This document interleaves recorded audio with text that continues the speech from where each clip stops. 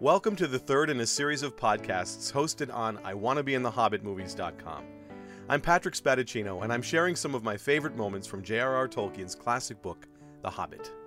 A quick reminder to those who are new to this series, I do give away plot points, so if you haven't read the book, please keep that in mind. Let's continue with Episode 3, Tolkien's Attention to Detail. This episode is actually a collection of favorite moments, but they all center around the way Tolkien used visual cues and background details to make the story more vivid. A great example of this kind of detail occurs before we've even read a word of the first chapter. We open the book and we're greeted by two beautiful hand-drawn maps. The first is Thror's Guide to the Lonely Mountain and the lands that surround it. The map also contains strange symbols and mysterious clues like "West lies Mirkwood the Great, there are spiders." The second map centers around Mirkwood and the Misty Mountains. Now that's quite a setup for a story. In these two maps, Tolkien passes on some great information and whets our appetites for what is to come. And the maps also help you suspend your disbelief and draw you into the story. It's one thing to read about a place called Middle-earth. It's another to actually see maps of that place. Tolkien was also a skilled linguist, and he put a great deal of effort into the runes and languages he created for his works. The runes come into play a bit more in The Lord of the Rings, but we get to see actual dwarf writing on the first map. And again, that kind of detail helps us imagine as we're reading that all this is real. I also love Tolkien's use of color. When the dwarves first arrive at Bilbo's home, they hang their riding cloaks on pegs in the entryway, and each dwarf has a different color hood and cloak.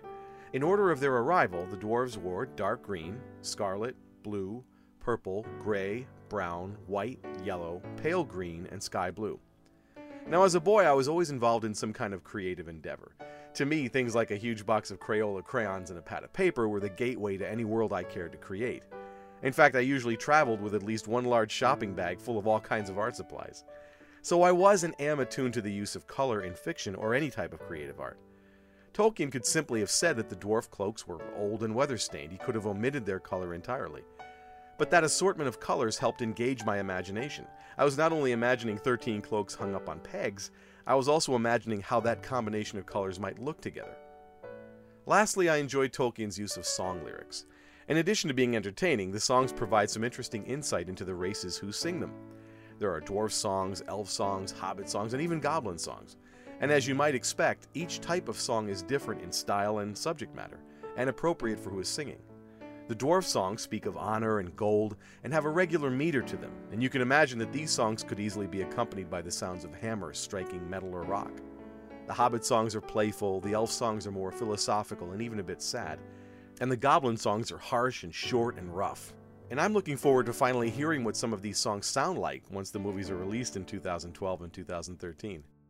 So that does it for Episode 3. Thanks for listening, and I look forward to chatting with you next time.